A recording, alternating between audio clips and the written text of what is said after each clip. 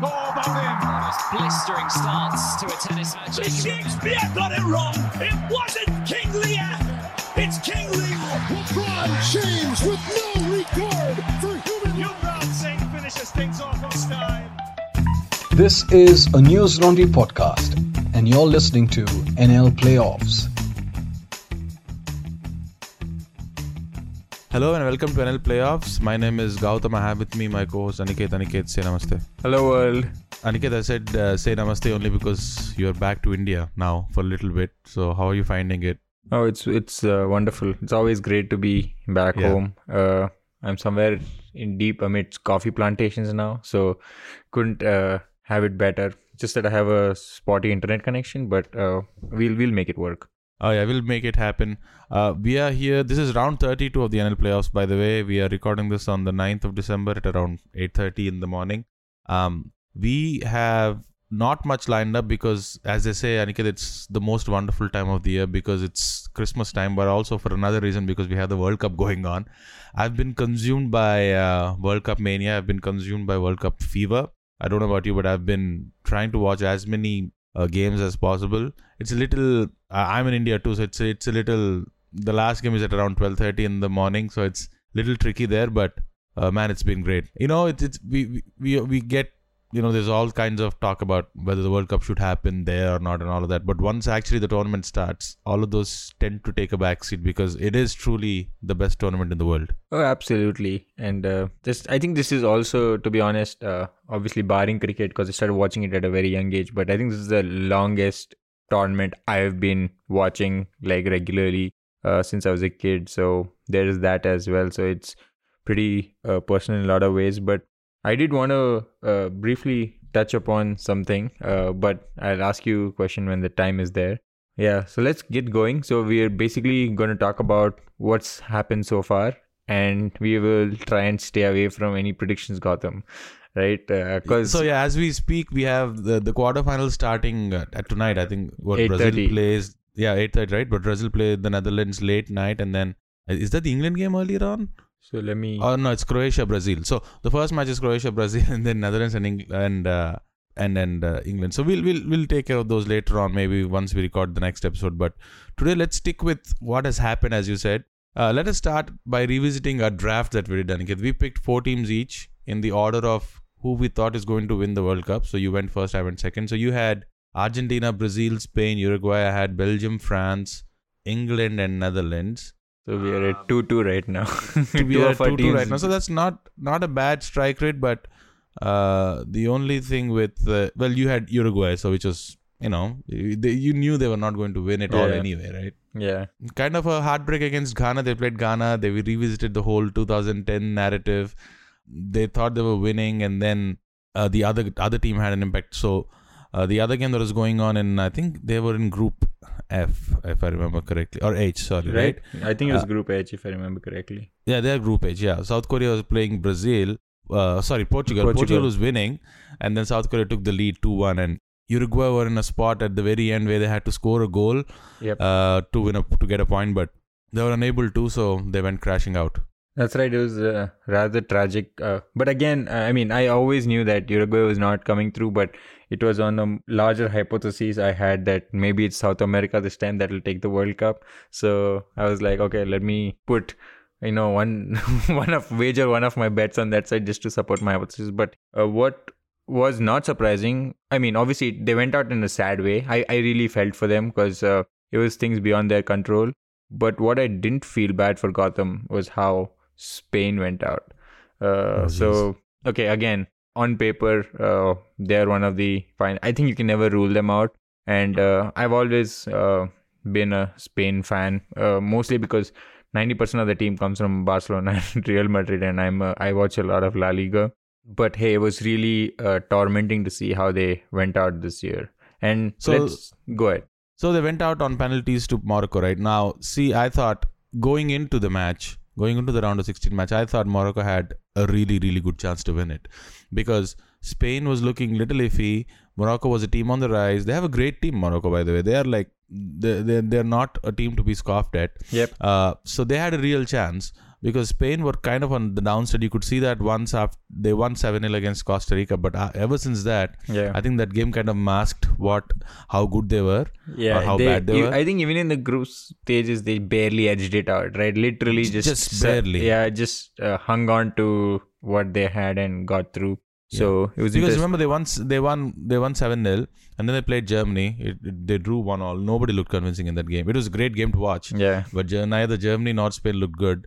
And then they lost to freaking who did they lose? They lost to Japan in the very end. Yeah. Right? And they lost to Japan. Let's give it to Japan. I think they had a pretty phenomenal world. I think they did. They beat Germany. They beat Spain. They did all the heavy lifting. They even went out with a tough fight. Right. It was not like just let it down. And what a team. The most awesome thing in that group E was, Aniket, there was a point just for about like very brief moment, like a couple of minutes, where Japan and Costa Rica were going through instead of Spain and Germany. Right. Because Germany was losing to Costa Rica 2-1 at one point, and they came back and won 4-2. Still wasn't enough, but there was a point when Japan and Costa Rica believed they were going in.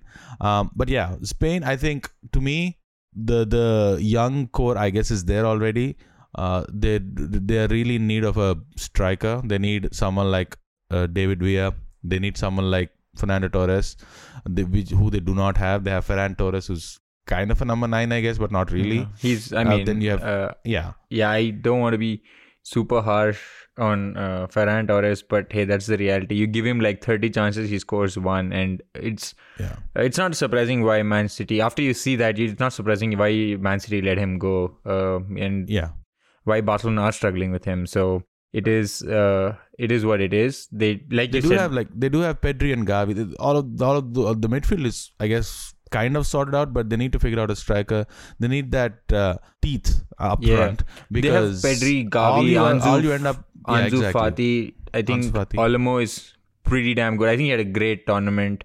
And then I think, though, in personal opinions, let me add the hat of, I'm opinionating here, but I did think Sergio Busquets is now, beyond his days. Let's not forget, he's been with one of the longest serving servants and one of the best players for a long time. But just the way this World Cup ended for him, it's tragic. And just the way the World Cup literally ended for him with that penalty kick, exactly, right? What is up with? I was discussing this on the group thread, and let me ask you this: what is up with players just walking into penalties these days? How are you going to generate power? How are you going to keep the goalkeeper guessing? You're giving him all the time in the world to read your body, read if you're opening up. If you're right-footed, that means you're going to the goalkeeper's left. Or if you're just staying as is and going to the goalkeeper's right. You're giving him a lot of cues. You're giving him all the time in the world to play mind games against you, because you're slowly coming in. You're not going to have any power at all. If you're like, who's that guy? Is that Jorginho, who comes in and jumps? That is good, right? He still runs in and jumps. And then looks at the goalkeeper to see where he's going. But what's up with these people just taking 3, walking into, like passing it into the net? I don't think that works in these days. I mean, see, the thing is, I don't want to sound like a guy who's sitting in an armchair here telling professionals how to play football, but I am. No, but then it is something to talk about, like the fact that I think it comes from a place of confidence, right? You're either overly confident or you're underly confident. And that's kind of why you're either trying to anticipate what the keeper's doing, or you're trying to keep him. And sometimes it works, sometimes it does not. At least obviously this is empirical from what I'm observing, but it seems mostly nowadays it doesn't work that much. But I'm sure if we squint hard enough, we'll find some really successful penalty taker who actually does it that way, right? So, but that would be an outlier in how we see it. We have to be like Ashraf Hakimi, man. You're just coming in and penankaing over the keeper with panache. Yeah. So, it was sad. I also felt like, I don't know, what was it? I also felt Spain's penalty taking lineup was weird.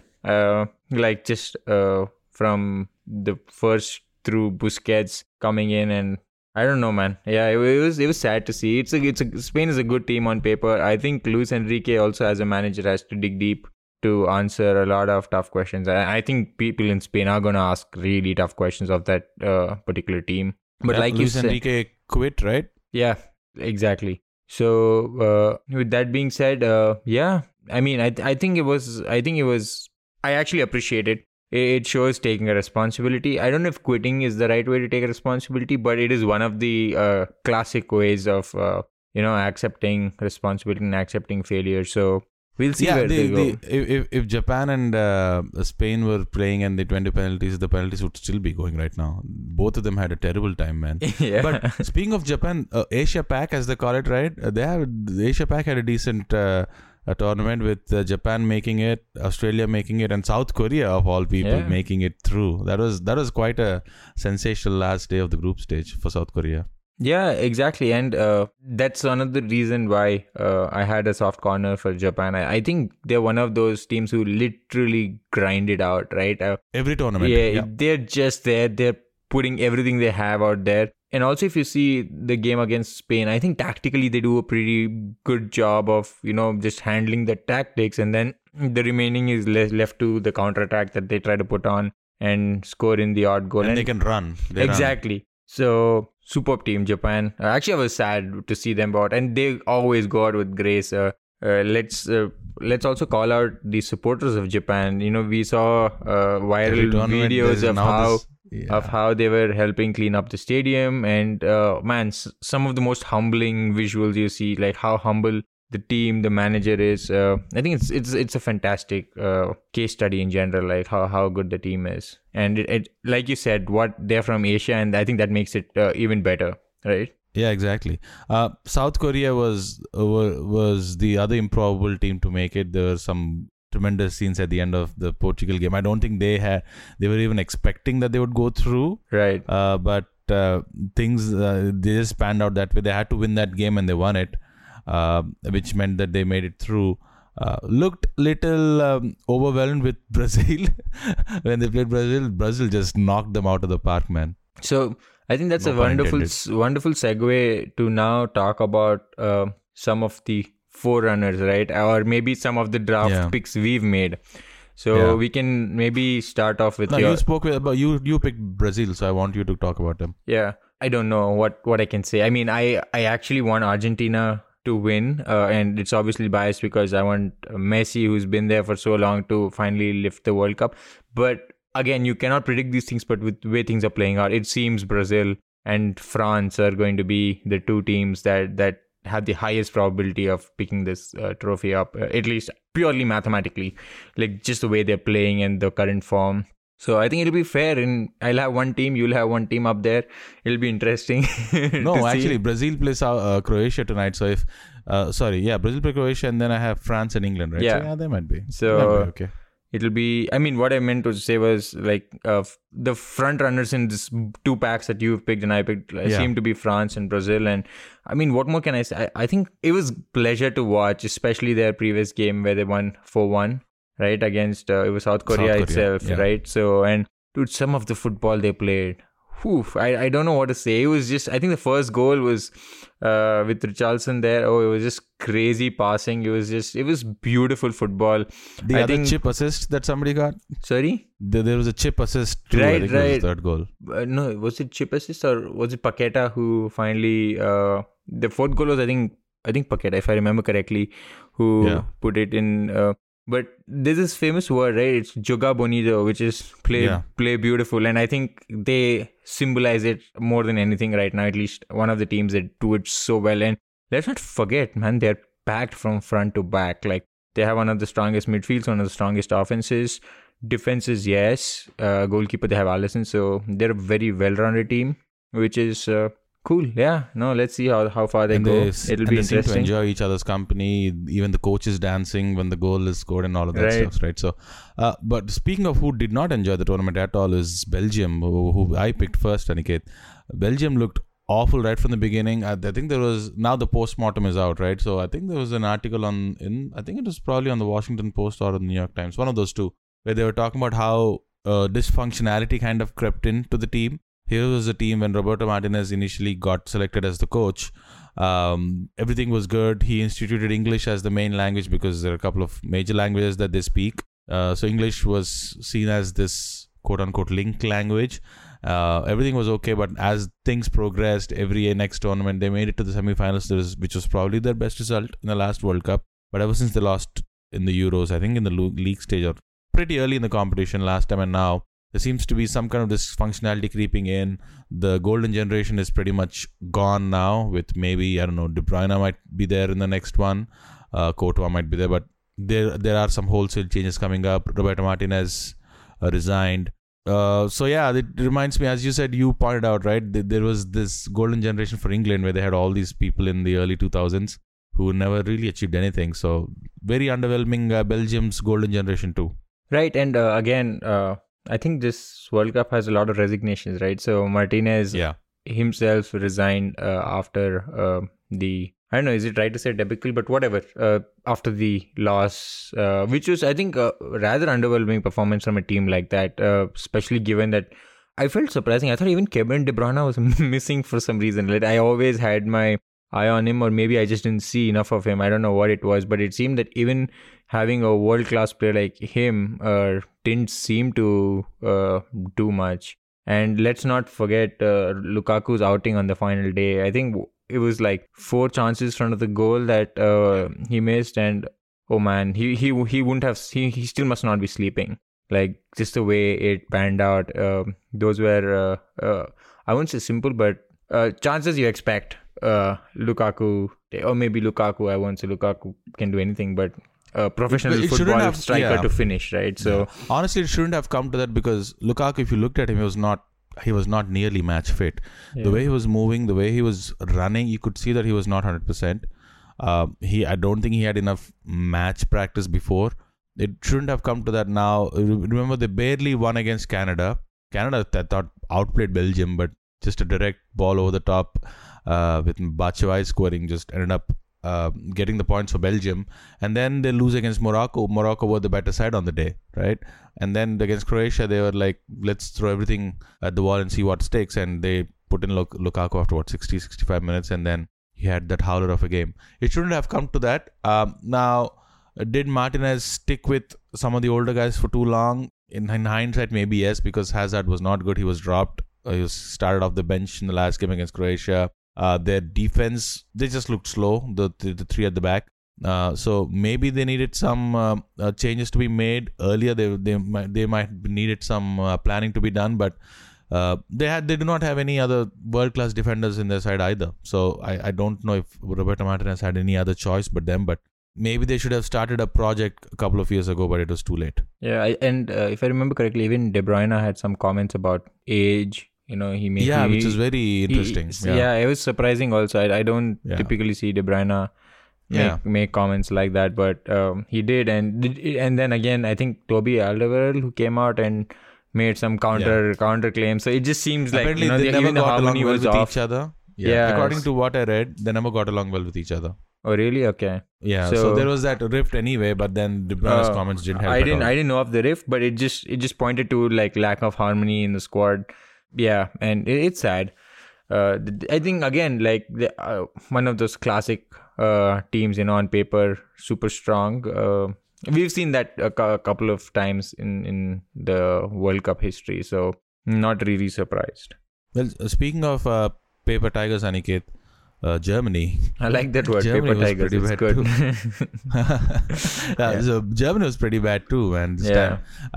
In another draft, I did pick Germany as my first pick, and they really went crashing out. None of us picked Germany in our draft. That was the one team that got left behind in our draft. I guess we did not value them as highly as we should have, and maybe rightly so. So Germany had a pretty bad outing. They initially, I think the first game was... who was it against? They lost against... give me 1 second. I'm looking at it. So they lose their first game against Japan 2-1. Then they draw with Spain, which meant that they had to win big against Costa Rica, because Spain had this tremendous goal difference with 7-0 against Costa Rica, and Japan was winning against Spain. So they were in a very bad spot. So pretty bad outing for Germany. They should have never lost against Japan. if you think about it on paper, but Japan was the more spunkier side. So what did you make of Germany? They looked very underwhelming. I thought they should have started Leroy Sané throughout. I don't know why they didn't. The first game at least, he was coming off the bench. Even in the second game too, I think. So I don't know. It was just I kind of got stuck in the past, I thought, with Muller. Well, yeah, that's one way of seeing it. The other way of seeing it also is that they have a fantastic team, right? You have Kimmich, you have Musiala, you have like 3/4 of Bundesliga playing there, right? And like some 3/4 of Bayern Munich, more. Yeah, like. exactly. So really, really promising team. Again, I don't know. One thing I did especially try to notice about Germany was I didn't understand their football. Like it missed me. Maybe it was just me, but I felt like I couldn't see one standard. When I say that, I say it to response. I don't mean that every team should play one way every game, right? You approach every game, but when I was watching Germany, it just seemed like there was not one way. Like they were trying to attack. There was, I think, reliability problems. Maybe they could rely on one player always, like you said. Maybe overuse of Müller. I would use the word overuse, like, or over relying on Müller. Shouldn't have started. Maybe making come off the bench. Right, and no, I don't know. I don't have much more to add apart from that. You've said most of it. That again, it does come down to the manager. The thing is, I've not seen Hansi Flick's post-match interviews, so I can't comment. But I'm very curious to know what he said and how he'll be treated, because hey, let's not forget, even though we didn't pick them, they're always a favorite. Like, they're my dad's team, so my dad was very heartbroken when Germany was out. So it was really sad. Die Mineshaft, is that what they're called? Mineshaft, the machine or something like that. Anyway, I think similar to Spain, Germany was also missing a striker. Now they eventually landed on one in Niklas Füllkrug, I think is his name. Yeah. Let me see. Oh, he had a good tournament and good season. Yeah, Niklas Füllkrug.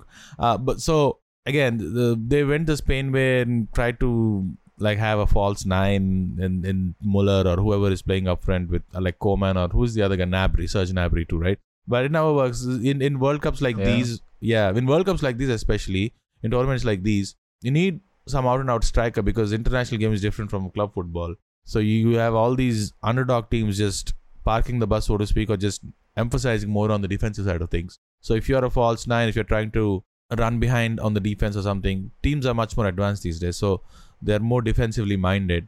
So you need somebody like an out and out striker. Like, as I said again, David Villa is a classic example. I love that guy. So you needed somebody like him to score those goals, like Ruud van Nistelrooy, for example, right? You need somebody like that to finish up front, which they couldn't. So all you ended up is the Germany lacking any penetration, and Spain ended up passing side by side, side to side, and nothing else. Yeah, Spain, and I didn't make this point, but Spain did look very boring. All that was said, they just didn't have any punch to offer, I think. They had a lot of possession though. Yeah, I mean, that's one philosophy, but I feel just having possession makes no sense. Like, even though I'm a Barcelona fan, I think you have to make use of possession, just hang on to the ball in midfield and passing around. The tiki-taka doesn't look too good if it's not scoring any goals, does it? It's so boring. And I mean, even the tiki-taka was, I think it's a good recommendation I'm going to give at the end, but I'll give it right away. I've already recommended it. It's called Take the Ball, Pass the Ball. It's the story of Pep Guardiola and Barcelona's sextuple debut season where they won 6 trophies, right? So you have all these greats, Xavi and everyone talking about the team and how they played. So in that you will see more than once. It was never about keeping possession, but it's about doing something with that position, right? It was high press, moving the ball. Obviously, because of a lot of low blocks, they kept moving the ball in like the midfield, but it was still done with an intention. I read a funny tweet somewhere that said Spain mein sab tiki taka nahi hai. I love these guys. They come up with some wonderful stuff. Speaking of people actually who are enjoying playing with each other, the Netherlands team, I picked them last, I think. Yeah, that was my 4th pick. They've been a bit of a revelation. They've won all the games that they're supposed to. Louis van Gaal, great comeback story. He had cancer, prostate cancer, came back. By all accounts, he is a very how do you put it? A character. He's a very colorful character, but now he's on the positive side of that colorful character where he seems to be getting along with every other player in the team. He's having a good time in the press conferences. He's having a great time with the players. They have a really good team. We spoke briefly about Frankie de Jong, but the other people are taking the laurels because Frankie de Jong has been tepid, I should say. But Gakpo has been excellent. Leeds United apparently have been looking for him, more or less. The deal is done, but now he came out and said, hey, maybe Manchester United might come calling, so who knows? So he's throwing in hints and stuff. This is what World Cups are for, right? So, Exactly. So Gakpo has been excellent. Depay has been great. Let's not forget, I was going to add, Depay is now the second highest scorer after Robin Van Persie, right? So yes. I think he's overtaken Huntelaar, who again in his day was fantastic. So I think he has 43 goals or something now, for 43 or 44 maybe for Netherlands, and clearly he's playing very well for the team. And they just dismantled USA like they were nothing, man. 3-1. Depay scored. Daley Blind scored. His dad is still in the coaching staff, by the way. I think his dad was the head coach, but then when Louis van Gaal was there, he kind of made way for him and stayed on the team and is working with Louis van Gaal, which is kind of interesting but great. So as soon as Daley Blind scored the goal against the United States, he went straight to his dad and hugged. I thought that was a great moment, man. With his dad there and him scoring, that's pretty cool. So yeah, they look good. Dumfries is good. Klaassen, Gakpo, Depay. They have a solid team. They've been winning all games. Matthijs de Ligt has been good. Steven Bergwijn has been good. So they've been winning all the games they should. They will have. They've already had a good tournament, so we'll see what happens. Yeah, and like we said before, now it's the business end of the tournament, right? So we'll actually see how teams do, and I'm cautiously optimistic about how Netherlands will do. I think I hope they go to the next level. But again, they're playing Argentina, so I don't want to be too optimistic for Netherlands, but yeah. But who knows what can happen as far as Argentina goes, right? They've been up and down this tournament. Yeah, exactly. I mean, that's another reason why. I mean, they're clearly not like outright favorites. Like I would put Brazil and France. Like you can almost always count on these two teams, but it's not the same case with Argentina. They've been struggling. But let's not forget, Messi's pulling them along pretty well. Like he's the game against Mexico, Australia. He's stepping up. I mean, it's all you can expect from him. I mean, it's a team game for a reason. So you have 10 other teammates around you, and I think as a team they're just struggling. I would use the word they're staying afloat. I think that's the right word. They're managing to stay afloat. But then again, I see a clear over-reliance on Messi, and you can't play World Cups like that. Like, I mean, it might work at when you look back in hindsight. But that's not how you would approach a World Cup game, and they seem to be a team that's struggling. So I'll keep my fingers crossed and pray on. That Messi goal against Australia, though, man, that is something else. He always passes these balls into the net somehow. Just his footwork, just his awareness. I think he put it through the legs of one guy too. Dude, so quite an unbelievable goal. Even the goal against Mexico, when the opening goal, phenomenal. He didn't have, I think, more than a couple of touches before that, and he floats like a butterfly. He's like just not running, he's just floating around, and this ball comes to his feet. Phenomenal first touch, and then I don't know how he generates that power. Like, if you observe closely, the goalkeeper is closer to the near post, and he's still somehow from 25 yards out on a grounded shot squeezing. I mean, and you could also see the pressure they were under, right? Argentina was really, and that was the vent. Like, you could really see Messi, emote after that particular goal. So yeah, they talk about having the ball on a string with his foot, right? It's just when he dribbles, he's the only guy. No other player has this. Where when he dribbles, right, it's as if he's going along with the ball and is not chasing after the ball when he dribbles. It's right. just perfectly on his stride. It's like, I don't know how to express it in words. When he dribbles, the ball is literally there on his foot, literally on his slide. It's not as if he's kicking the ball way too far and running after it, or where other players do, right? It's just like he's running along with the ball at serious pace. It's magical, Messi. Yeah, no, and I think we're going to miss, especially. So I think this is a good segue to another team with a legend, Cristiano Ronaldo, Portugal. I think this is the last World Cup. I think we're going to miss, no matter what happens after this. I doubt both of them will play again. But again, you never say never. So in a World Cup, they're at not least, going to play again. Yeah. I mean, but I refrain from saying that because I've been proven wrong many times. But yeah, with all statistically, it seems improbable. And yeah, so let's talk about Portugal because we have Cristiano Ronaldo. I actually, again, in all honesty, I missed their previous game where they beat Switzerland 7-1, 7-0. 6-1. 6-1? Okay. Yeah. So I missed that. So Gautam, tell us about what you saw and what you thought about. I think Portugal have somehow stumbled upon their best lineup minus Ronaldo. Ronaldo was apparently dissenting when he got subbed off in the previous game. That's so got to hurt, man. The coach sat him down, started off the bench, and as soon as the game started, the replacement to Ronaldo, Gonçalo Ramos, scored immediately in the 17th minute, and he ended up getting a hat trick, and then got subbed, and then Ronaldo was left picking up the spoils. Right now, Ronaldo looked like he was good. It was a good team player from the bench, but he had to be hurting inside. There's no way he's just staying silent. But again, when you're a great player like that, you just do not accept that your skills are waning away.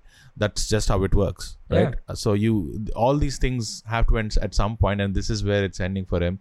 Now, would I be surprised if he comes off the bench again? No, because I think Portugal have stumbled upon a really good lineup with a good striker up front who can finish and also kind of come back on defense, because you need somebody who can come back, track back on defense as well as press, right? So you need that guy, and Gonçalo Ramos is giving you that. Now, I would like Bruno Fernandes to come more centrally instead of starting on the right wing, because I think he's a little underutilized there. But then João Felix had an excellent game against the Swiss, so he can pretty much fulfill the 10 role. But I think it would be great to have João Felix and Bruno Fernandes kind of flip-flop between that number 10 position. But they have a solid side, man. Pepe scored, 39 years of age. That is kind of weird. I don't know if I can actually root for him at this stage of his career or not, because he was a bit of a dick on the field. So earlier at Real Madrid, Pepe, right? Yeah. You all knew how much of but apparently by all counts, he's just a tremendous guy off the field. Yeah. Everybody likes Pepe. So I don't know if I have to root for him or not, but either way, good for Pepe. He scored a very great not the biggest fan of Real Madrid, but he was a phenomenal player for them. I mean, he also was a leader kind of a guy. He did all these side gimmicks and stuff, which really pissed a lot. Some people like it maybe, but it really pissed did Busquets, remember? Earlier Busquets? I mean, Busquets, I still remember the time when he fell down and through his eye, he was trying to see a man. Yeah. He when you do stuff like that, you don't embarrass yourself, you embarrass your team and your supporters, so it's really tragic, because there are folks rooting for you, and when you pull shit like that, it's tragic. Yeah, so Pepe was there. So I think Portugal have accidentally, kind of in a way, as things turned up, have stumbled onto a really good team. Ronaldo off the bench is a danger. Yeah. Now, if he's starting, maybe not, but let's say you're looking for a goal, you were 0-0 at around 70 minutes or so, for Ronaldo to come in from the bench. He's the guy you want to have on your team. Absolutely. You get a penalty in the 80th minute, you want Ronaldo to take that penalty. I'm not joking. He's a great penalty taker. Yeah, no, 100%. Yeah, it does have to hurt. Like you said, what you said was perfect, right? That, I mean, they're here because of something called self-belief. They genuinely believe they're the world's best. And if you also look at Ronaldo talk, he says he's the world's best. So it is that belief you have, and you've done it so many times. There's always a belief that you can come back, right? Because again, if you think about it statistically, just to compare with the younger generation players, so Erling Haaland is having a phenomenal season this time. I think Ronaldo has had it for 20 odd years, right? Having a phenomenal season like back to back, it's not easy, right? And it really tells you about their greatness. And again, Messi, you can talk about Ronaldo and Messi in the same breath, because they've been stealing, I think, how many Ballon d'Ors between themselves, I don't know, but has to be in 2 double figures, right? Yeah, I think so. Yeah. It's just insane. So that's 6 plus 5, 5 plus 5, something like that. I don't know. Yeah. So that's the kind of dominance they've had, and it does suck for Ronaldo, especially given that he's come out of Manchester United with very similar problems, and it was at least my understanding was he was super confident that Portugal, he's still the main guy, right? Turns out it's not. But hey, again, let's not discuss individuals and let's come to the team. I think they're a pretty good team. again, can't make predictions, but they're going to give a run to any team for the money, right? Yeah, they're good. Absolutely. Let briefly talk about England so far. Again, very much like the Netherlands, they won all the games that they should have. That's all I have to say about them. Like, just the That fact is it. Just they won all games that they should. they That is won it. all the games they should have. I mean, I'll leave it at that. Again, they're a clinically too, I should phenomenal say. team. Let's not get anything away. Every player there will start for any other team in the world, right? Any Yeah. other national team. Yeah. Every player will start everywhere, maybe for every club. So they're that good a team. I think they've been doing pretty well, tactically as well. But I think their biggest weakness, I've said this before, is their manager, right? Gareth Southgate. I don't fully trust him. So we'll see how that goes. But yeah, you tell us more about England. I have nothing really outstanding to add about England. Just the fact that they're a great team and they're playing good football. I think they'll really be tested now. I think after a couple of games, I think Southgate has arrived at a lineup that is their best. I think Jude Bellingham has been a revelation. He's freaking 19 years old, man, and he's dictating midfield like he is, I don't know, like Xavi or somebody. He's amazing. Just the maturity he has. He's playing like a veteran player. He's freaking 19 years old. Right. Amazing. Just amazing. Jude Bellingham has been great. But I think up front is where Southgate has arrived at a really good combination. Harry Kane is always there, but to have Saka and Foden on either side is just awesome. It was actually, I think, sorry to interject, but it was actually good to see finally Foden making the exactly right. This is something we spoke about earlier when we did speak about in the previous episode of not having Foden, and I think he was playing Mason Mount instead. Yes. So having Foden is pretty good. So he had Mason Mount in the midfield, but he had Sterling. instead of yes, Foden. that's right. Yep. Now Sterling, I think, is what should I say? He's that's the more conservative choice, right? He has the experience. He has played in tournaments, but then again, he's not the Sterling anymore. He can't finish at all. He's great at making runs, maybe, but he's not Phil Foden. Come on, let's not beat around the bush. Phil Foden was coming off the bench. I thought it was a travesty that he was coming off the bench. So Saka, just a tremendous year with Arsenal. Tremendous last couple of years with Arsenal. He's the guy in form. He's been scoring goals. He's 21 too, right? He's also he's 21 too. 21, yeah. And then Foden. So absolutely, I would Declan Rice, I think, has been a very stable presence instead of Mason Mount. I think Declan Rice and Mason Mount both are interchangeable for me. Mason Mount, I think, is a great guy. Yeah, he can play in any system. So I'm not too. Either way, he's coming off the bench. So I guess I'm okay with it. Jordan Henderson has been great too. So maybe Henderson, Declan Rice, and Mason Mount. Anybody is interchangeable there. Bellingham has been great. Their defense has been really good. Their right back was Eric Dyer earlier for the first couple of games, but then he had a very subpar performance, and now they've ended up with Kyle Walker, who I think is the best right back in England right now. I was going. Kyle Walker has. Yeah, I was going to say the same thing. Yeah, he has the pace. He has the defensive ability to do it. And they're playing France tonight, and if anybody can stop or at least try to keep up with Mbappe, that is Kyle Walker, right? Because Eric Dyer, I don't think, is cutting it for Mbappe. And it also surprised me. Kyle Walker is now in his 30s, right? He just doesn't seem to slow down, man. I mean, he's just insane speed. Typically, at least I've seen that, as you can see a decline in speed of a lot of players. For example, a classic example would be Hector Bellerin, right? For Arsenal, and now Barca have bought him, and without his pace, he's nothing. Like, he was everything because of the phenomenal speed he had, and you can see that now when he plays for Barcelona. I don't know why we bought him, but we did, and you can see that there's just nothing he can add when he doesn't have that pace. So, but you don't see Kyle Walker swing. Obviously, there's injuries and stuff to it, so he's been injured and stuff. But yeah, no, it's good to see Walker back. Exactly, and quite a clinical performance so far. They're playing France tonight, so that might be another story altogether. But they won against Senegal in the round of 16. Senegal, I think, is a great story as well.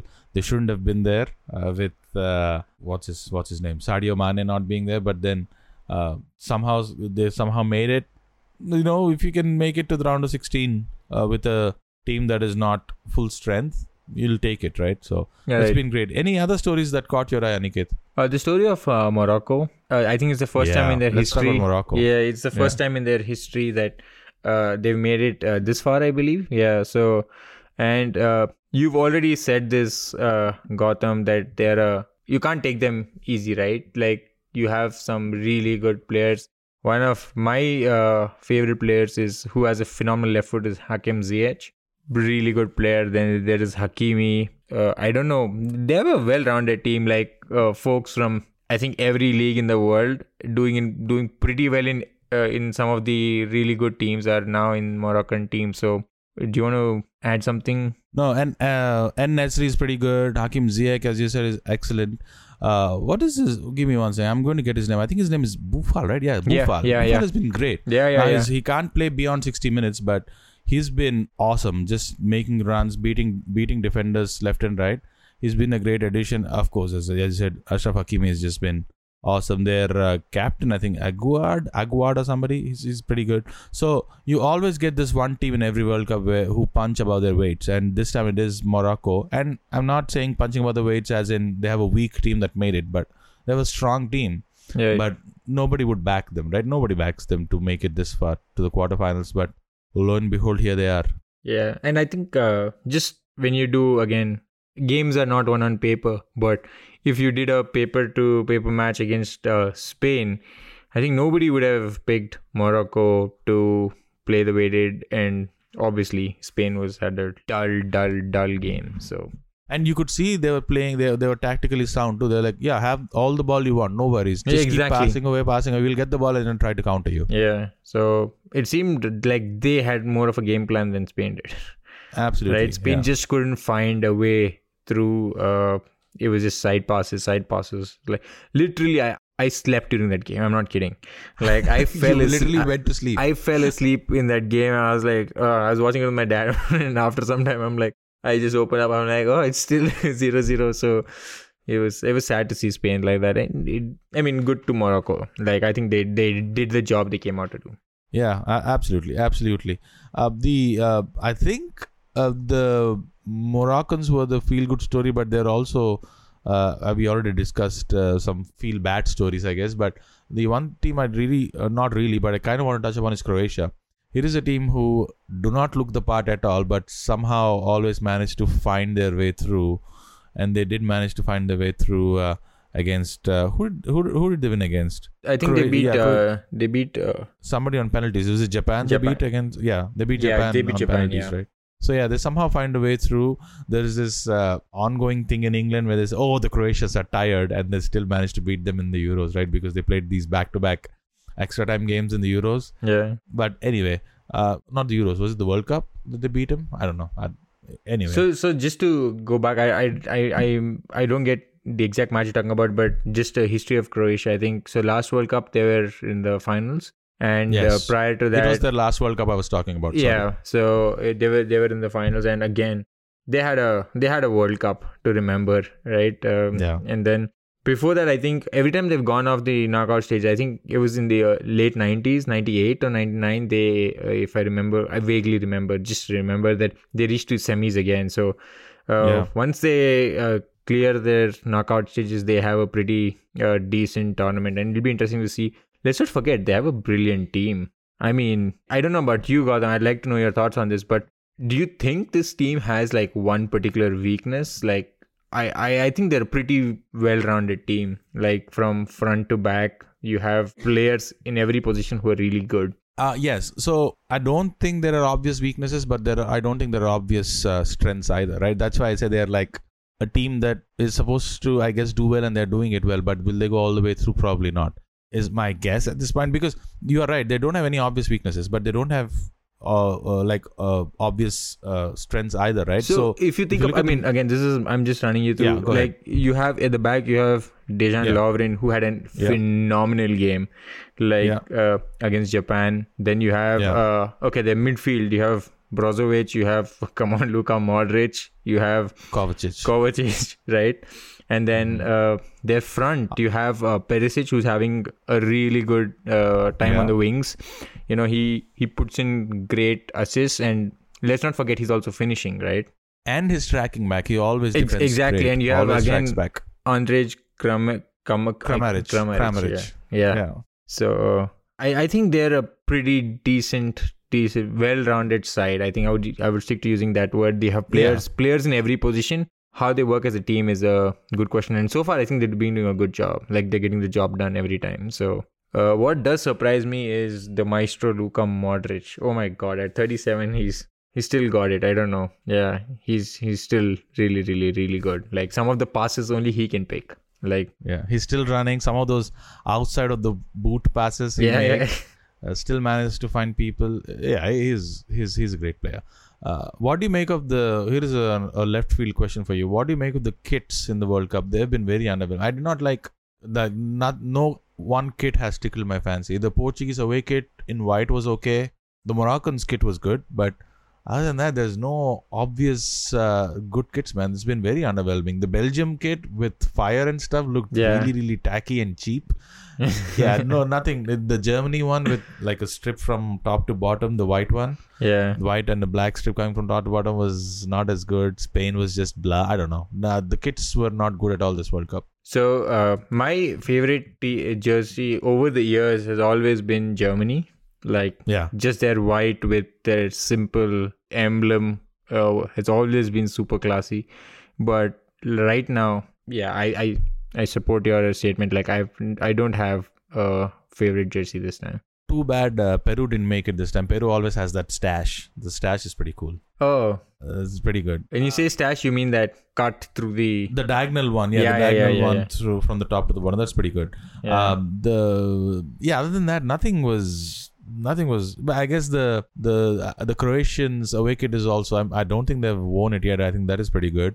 The Canadians black was kind of good. I don't know if you looked at the Canadians black kit. Now that you tell me, it rings a bell, but otherwise I didn't notice it. I never liked the Croatian kit, but I'm starting to grow to like it. It's weird. That is a polarizing one, right? That's a polarizing. Yeah, opinion. I never liked it, but now it's growing on me. Yeah, this time they didn't go all the way through with those checks. Yeah, they kind of left some plain white, but their away kits are pretty cool, historically speaking. So we'll see what happens with those kits. But yeah, Adidas, Nike, Puma just have to pick the game up, man. They've been awful. Did you see the USA kit, by the way? The USA kit was bad, man. And Nike, come on. Nike it's your home country. Pick up your game. They looked very ordinary. Oh, okay. Quick question. Which one are you talking about? The blue one or the white one? The white one looks minimalistic and simple, right? Like, but the design was just... I was talking about the white one. Yeah, the design was just like blah. It reminded me of all those Olympic kits in 2004 or something. They looked very old. Okay. You know how on near the neck they have that design in red or something? Yeah. It's like so Athens 2004 or Beijing 2008. So I'm out of depth here because clearly you pay a lot of interest on jerseys. I care about design. Half of these things didn't register with me. So yeah, but I mean, I saw the US jersey. I actually, before you made this comment, I thought it was a pretty good jersey. It was simple. It was minimalistic. It was just white and a couple of colors, the blue and the reds, which is, I'm saying I expected a lot more. Okay. That's all. Yeah. Hopefully when they make it to Canada, Mexico and America in the next edition of the World Cup, they'll pick their games up. Their game, yeah. Yeah. So with that, Gautam, do you want to talk about anything particular? Like, again, I think we should just talk about the upcoming games, but not make predictions like what the games are. Just list them out. So today we have, when I say today, we're on the 9th of December. 9th of December, yeah. And it's 9:30 a.m. So you have Croatia, Brazil that play today at 8:30 in the evening, Indian Standard Time, which is, again, it's going to be a great game. And then after, I'm going to go Brazil in extra time. I'm just making predictions just for the sake of it. I thought we were not going to do that, but okay. No, I'm not going to make any predictions. Though I would I'm happy to make a fool of myself. I would like Brazil to win. Yeah. I would like Brazil to win. The next game again is at later, which is 12:30 a.m. game on the 10th Indian Standard Time is Netherlands Argentina. So it's going to be a face-off between my draft picks and your draft picks today. We will wait for the banter in the next episode to see who goes through. But then tomorrow is Morocco-Portugal. That'll be an interesting game. It'll be a very interesting game. I think Morocco again has a real chance this time. You think so? I think I'm not making a prediction here, but I think Portugal might just end their tournament. But would you be surprised if Morocco won it? No. maybe. Yeah, just because 60% of the surprised. team Portugal have, the form they've found, maybe slightly yes, but I would say this: Morocco is going to put up a fight. It's not going to be a walkover. Yeah. Like, it definitely won't be a walkover. And then finally, England and France, a game I just cannot wait for. So that's going to be one hell of a game. Can't wait for it. So I would like to know your predictions on this particular one. England, France. I think France start out favorites. France should win it. Yeah. Even though they don't have Benzema, even though they don't have Kante, no Pogba, doesn't matter. Dude, what a team! Matter. Without these guys, they're still a great seriously team. Serious contenders. Kante and Mbappe, I'm sure Griezmann is there. There are a lot of other quality players, but Mbappe is just lights let's up. not forget Giroud.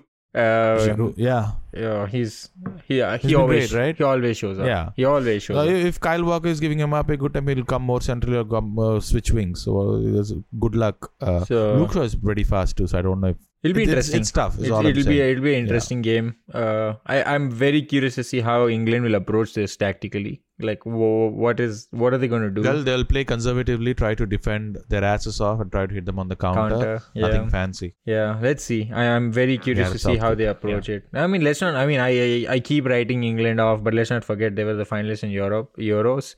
So they have. Is that all the quarterfinal games? Yeah. Okay. Right? So and then the semis, which are to be decided. So we have 4 quarterfinal games, which means 8 teams, right? Yeah. So we just move from the round of 16 to the round of 8.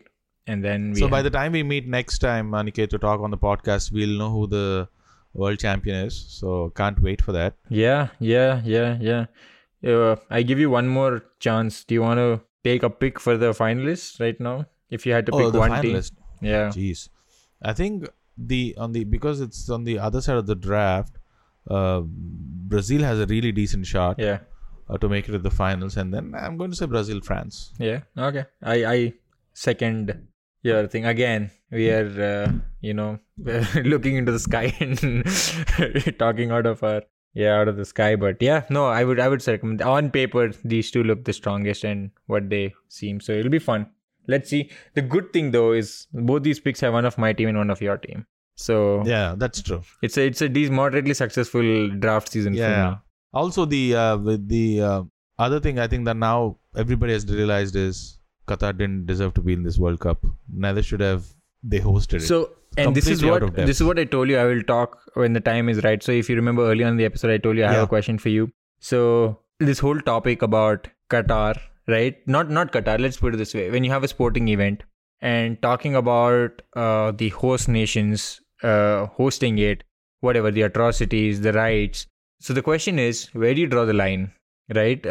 So do you expect the players to protest? Do you expect what's your take on this? Like, so you have all this stuff happening. Recently, I saw on I think some of the social media and Twitter, there was this post that went viral about a guy who wore a T-shirt that said "Women, Freedom, Lives" or something like that, and he was actually not allowed. And he was an Iranian. He was not allowed in the stadium. So they asked him to remove his basically T-shirt to let him in, and he was detained for a couple of hours and whatnot. So yeah, what's your take on this? It's an open-ended question. Let me leave it open-ended. What's your take on all of this? Where do you stand? So I think it is unfair of the general public to expect players to always stand up for a political stance or for a human rights stance publicly. Now, if a team or if a player does it, I mean, more power to him. He's like he or she is very much, in my judgment at least, he or she goes up a notch for me, goes up higher a notch for me, right? But if the general public's expectation is that all the players should take a stance on all things all the time, I don't think that's going to happen. For example, right, you saw the Iranians. The Iranians stood silent on the national anthem because they were protesting the women's rights in Iran, right? Now, if the Iranians did not do that and sung the national anthem and just played football, right? Would I still said, oh yeah, why did they not take a stance? But dude, we are sitting in a democracy here in India or in the United States, which is another, much more liberal democracy. It's a privilege. It's a privilege to be able to say what you want and not get hounded for it. Yeah. As a matter of fact, now that they took the stance and did not sing anything is amazing. Is admirable. Yep. Yeah. If they did not do that and just played their game, I would have been totally fine with that too, because personally, it's not my expectation that every player has to stand up for what's going on in their country. Now, the flip side is you cannot just kowtow to everything that the government says either, right? For example, you remember there was this, I think it was some kind of a Twitter bomb or something where literally all the sports players in India were like admiring Modi or somebody after he did something to Pakistan, or that, I think it was that precision airstrikes or something. Everybody who came out, it was like a mass copy and paste Twitter post like this, oh, congrats, blah, blah, blah, blah, blah. Now that I think is problematic too. If you're like literally blindly following the orders of the government of the day to do anything you want, without actually, you might not really believe it, but you're just doing it just for the sake of it, right? So there is that other side of the argument too. So I think there's a nuance to it. I completely admire and respect players who actually take a stance, but if you're not taking a stance but just doing what you're supposed to be doing, what you're meant to do, by all counts, go for it. Yeah, and let's not forget, this is extremely politically motivated because you have a body like FIFA again. It was very nice to see German team actually, go against. And this is where it's beautiful, because it's not the team, it's not the players. It's literally the footballing infrastructure in a country taking on the governing body, right? So it's not it's a stand right from the top, I think, which is how it should be done. And rightly so. I completely agree with what you said, is that you don't expect a player to take a stand. It's not his job. His job is to go out there and play, right? If he takes a stand, more than welcome. I think once you take a stand, whether you like it or don't, you have to appreciate it. Because he or she is going out of the way to make a statement, it's most of the time something they care about. So you appreciate it, and it should not become a regulation, because for heaven's sake, they're not paid to do that. They're paid to play football. And I think this was my objection. I think it was on BBC or someone. They were asking somebody like, hey, you're going to be commentating on this game, so are you going to talk about the atrocities? For God's sake, it's not the commentator's job to talk about the atrocities. It's you as a journalist. So our society is, in different parts.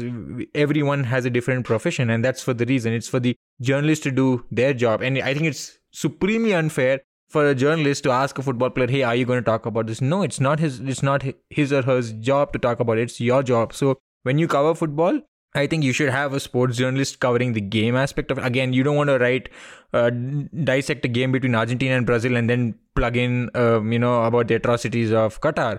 But then it's good to have a specialized journalist who works in human rights and stuff like that give us stories in what's actually happening. So I think there's room for both, and I think there should be, like you said, there's a very thin division, but there should be a division. I think it's unfair to push one person's professional burden onto the other, right? I don't think there's any need for any of the people participating in the sporting atmosphere to talk about it. But then there's this whole human rights foundation we have you can start with investigating FIFA again on just how this happened. Now you have Sepp Blatter coming out saying we shouldn't have given it to Qatar. I mean, come on, instead of asking players who are literally at the bottom rung of this ladder, asking them for comment, I mean, it's unfortunate. Sharda Ugra said it best, I think, on our last episode, where she said, let's go get a story that's there. Go report on what you see. Yeah. It could be a match, but if you see a story of human rights violence or something, just go report on it, right? Yeah. The Gary Neville thing, I think, was what you're referring to, what went viral, where he was in a panel where a comedian was just taking him on and saying, why are you even going to Qatar? Why are you even commentating it? You're taking their money. But then you're going to go and talk about the football and not about human rights. It was, I think, Gary Neville was a very low-hanging fruit for him. So he just went after him like it was nothing. But Gary Neville was outspoken too, even before he left, when commentated in Qatar, right? He was outspoken and said Qatar should never have had it. Even now, I'm sure he's speaking about it in Qatar for Sky. I don't know who is commentating with Sky or BBC. So I think it was a bit of a low-hanging fruit. It went viral, I think.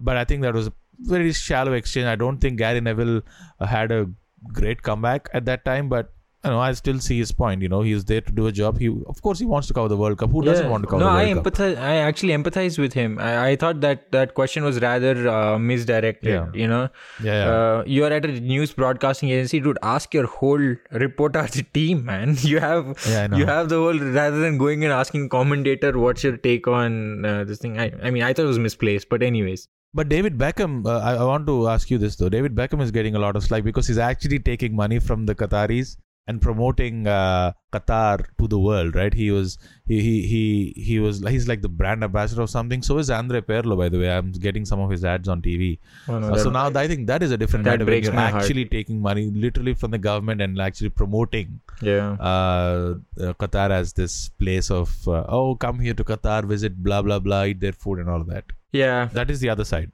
So it's a nice question. It's a nice point you bring up, right? So I've had this discussion actually with my wife about, advertising. At what point do you draw the line of taking money from a company, right? Like, for example, it's the same with fairness creams. You have like, at what point do you say, oh, I'm not doing this ad? I think that is a very gray zone. It depends person to person. Though I think where this comes from, at least I hold Andre Pirlo. He was my childhood hero.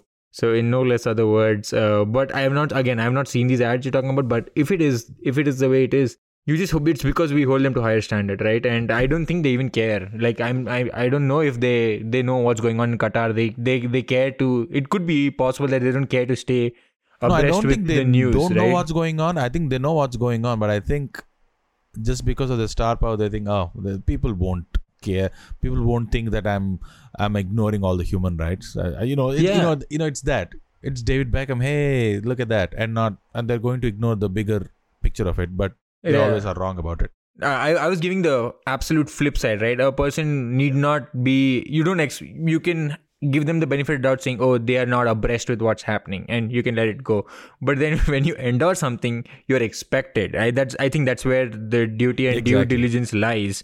Is when you endorse something, you're putting your reputation at. Literally, it is that, right? For money, and you're bound to saying only good things about them and nothing else. Yeah. So when you do that, you got to be very, very careful about what you're doing. And the fact that you're taking money from, I'm guessing it's the Qatar government. Right, so you're man. I don't know why you're doing this, but I have nothing against the people because the people are the helpless people. But you're taking money from the government. I think the argument could be made that you're segregating football and tourism. You're trying to segregate these things, but you cannot if you're David Beckham or Andre Pirlo. You said it. A major footballing star. You said it. So that's about it. But this was my final question for you because I felt it is important to talk about this. Like again, I didn't want to mix it up during the football discussions we have, but I think it deserves at least it's food for thought. And also for Qatar from a sporting point of view, right? Even from a sporting point of view, they didn't deserve to be in this World Cup because they were just terrible. When I say terrible, they're just out of depth. They don't have the team. I don't think they had a decent enough plan to be ready for this World Cup sporting wise as a team. They were still in a decent group. It was not as if they were in this group of death or something.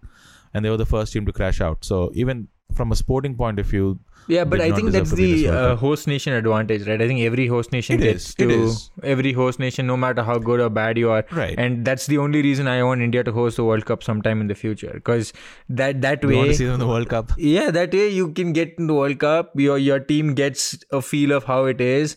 And then you hope that spirals onto, snowballs into bigger things. So, that's just hope again. But, that's how it is. As one of our guests pointed out, Aniket, I think the Indian women's team is going to make to the World Cup before the men would.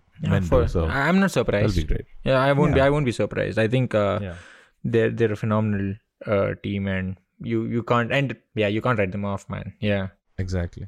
Awesome. I think we should call it quits at that. Really good conversation there. So let us, if you have any recommendations, I'll let you go first, and then we'll wrap it up.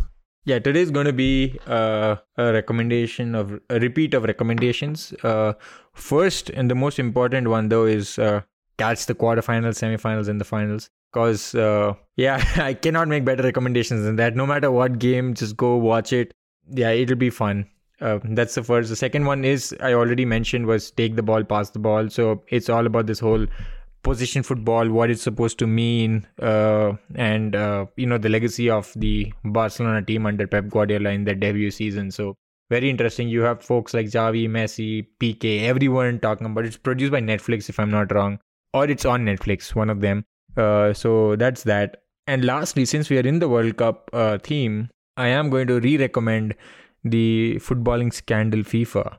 So FIFA Uncovered, right? Uncovered, right? So, and I called FIFA footballing scandal intentionally because it is unfortunate once you watch that. It's just unfortunate how the governing body functions and how, again, man, a classic example of how you start off with one intention and just one person can just take you so far away from where you actually desire to be. And I think this is, again, I don't want to go too deep, but this is why democracies are important, right? There you don't rely on one person being really good. On an average, you can always have you expect to have good folks, whereas when you don't have a democratic system, you're really relying on every person who comes in a position of power to be like phenomenal, true to all the principles you hold.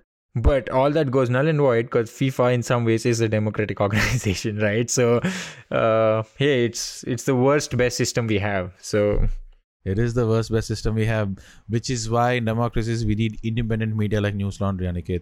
How about that plug, huh? Absolutely. I recommend News Laundry. Guys, if you are listening to us for the first time or if you don't know what News Laundry is all about, go to newslaundry.com.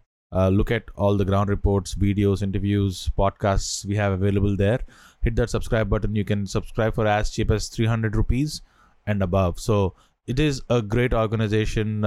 All of them are held accountable. If you want to reach out to anybody, you can reach out literally anybody right from the top to the bottom. So please go to the website and subscribe to newslaundry.com. I have a couple of recommendations, Aniket. The first one is, three. I had three, but then the World Cup you already plugged. So go watch the World Cup. As I said, it is just great. The other thing I have, I've been recommended this to on the Hafta. It is called The Last Cup on NPR. It is a part of the Embedded series or something. So you can look it up. It's called The Last Cup. It's on Lionel Messi and how Argentina's economic fortunes are linked to Messi and how, Messi progressed or moved ahead as did Argentina and what factors contributed to it. And one thing that really strikes out to me with Messi is that he could have so easily played for Spain, but he did not. He still continues to play for Argentina. If he had played for Spain, he would have had a Euro and a World Cup by now easily, right? So he did not do that. He still loves his country and he still wants to play for Argentina and get it done. Can he get it done or not? That's a different story. But he really wants to do it for his country. I think, which is just very admirable to me. The other recommendation I have is I'm going to go with a cricket recommendation. It's a podcast called The Great Cricketer, The Grade, Grade, Great Cricketer, and I want to recommend one episode with Wasim Akram that they did. Wasim Akram is coming out with a memoir. Gideon Hay is rating it, one of the great writers. So I saw that. It was a great episode, right? Yeah, it is a great episode because they talk about everything other than cricket. Yeah, you just get to see a different side of Wasim Akram and some cool stories out there. So I mean, if Gideon Hay has written it with Wasim Akram, so the book should be good. So if you can get your hands to the Wasim Akram memoir, go get your hands on it. Wasim, if you're listening, we'd love to have you on this podcast. Yeah, Wasim, please come on to the podcast. I want to discuss at least two deliveries for you. I was watching, by the way, that took me down a rabbit hole and I was watching a lot of Wasim Akram highlights. I've been there. Yeah, done that. Yeah. So I want to, if he comes on to a podcast, I want to talk about at least two deliveries of Wasim Akram. He's bold in his career. That still blow my mind. So. We'll save it for our interview with him. But yeah. Exactly. So having said that, Aniket, the World Cup is still on. I can't wait for these knockout games to start, and once we are done with it, I'm sure we'll talk again after the World Cup ends and do a complete what is the other word for post-mortem? It's called something, right? There's another term for post-mortem. It's called, there's a medical term to it. Post-mortem is the medical term, right? Like there's another thing for it. There's another term for it. But anyway, we'll try to dissect. There's another medical term. The World Cup after the final ends next weekend. Yeah. All right. With that, guys, subscribe to News Laundry. And as Gautam said, you can write to anyone. So you can write to us with constructive feedback as well. Or you can just let us know what you think. If you are into sport and you want to talk about your sport, we'd love to have you over because the whole agenda of this podcast is to make sport a conversation. So reach out to us at podcast/letters, I think. And you can also email us, but we'd prefer if you leave us a note in that drop-down menu that we have. Thank you, guys. Bye. Have a good one. All the News Laundry podcasts are available on Stitcher, iTunes, and any other podcast platform. Please subscribe to News Laundry. Help us keep news independent. To catch all our podcasts on news, pop culture, current affairs, and sport, visit newslaundry.com. Follow us on Facebook, Twitter, and Instagram, and subscribe to our YouTube channel.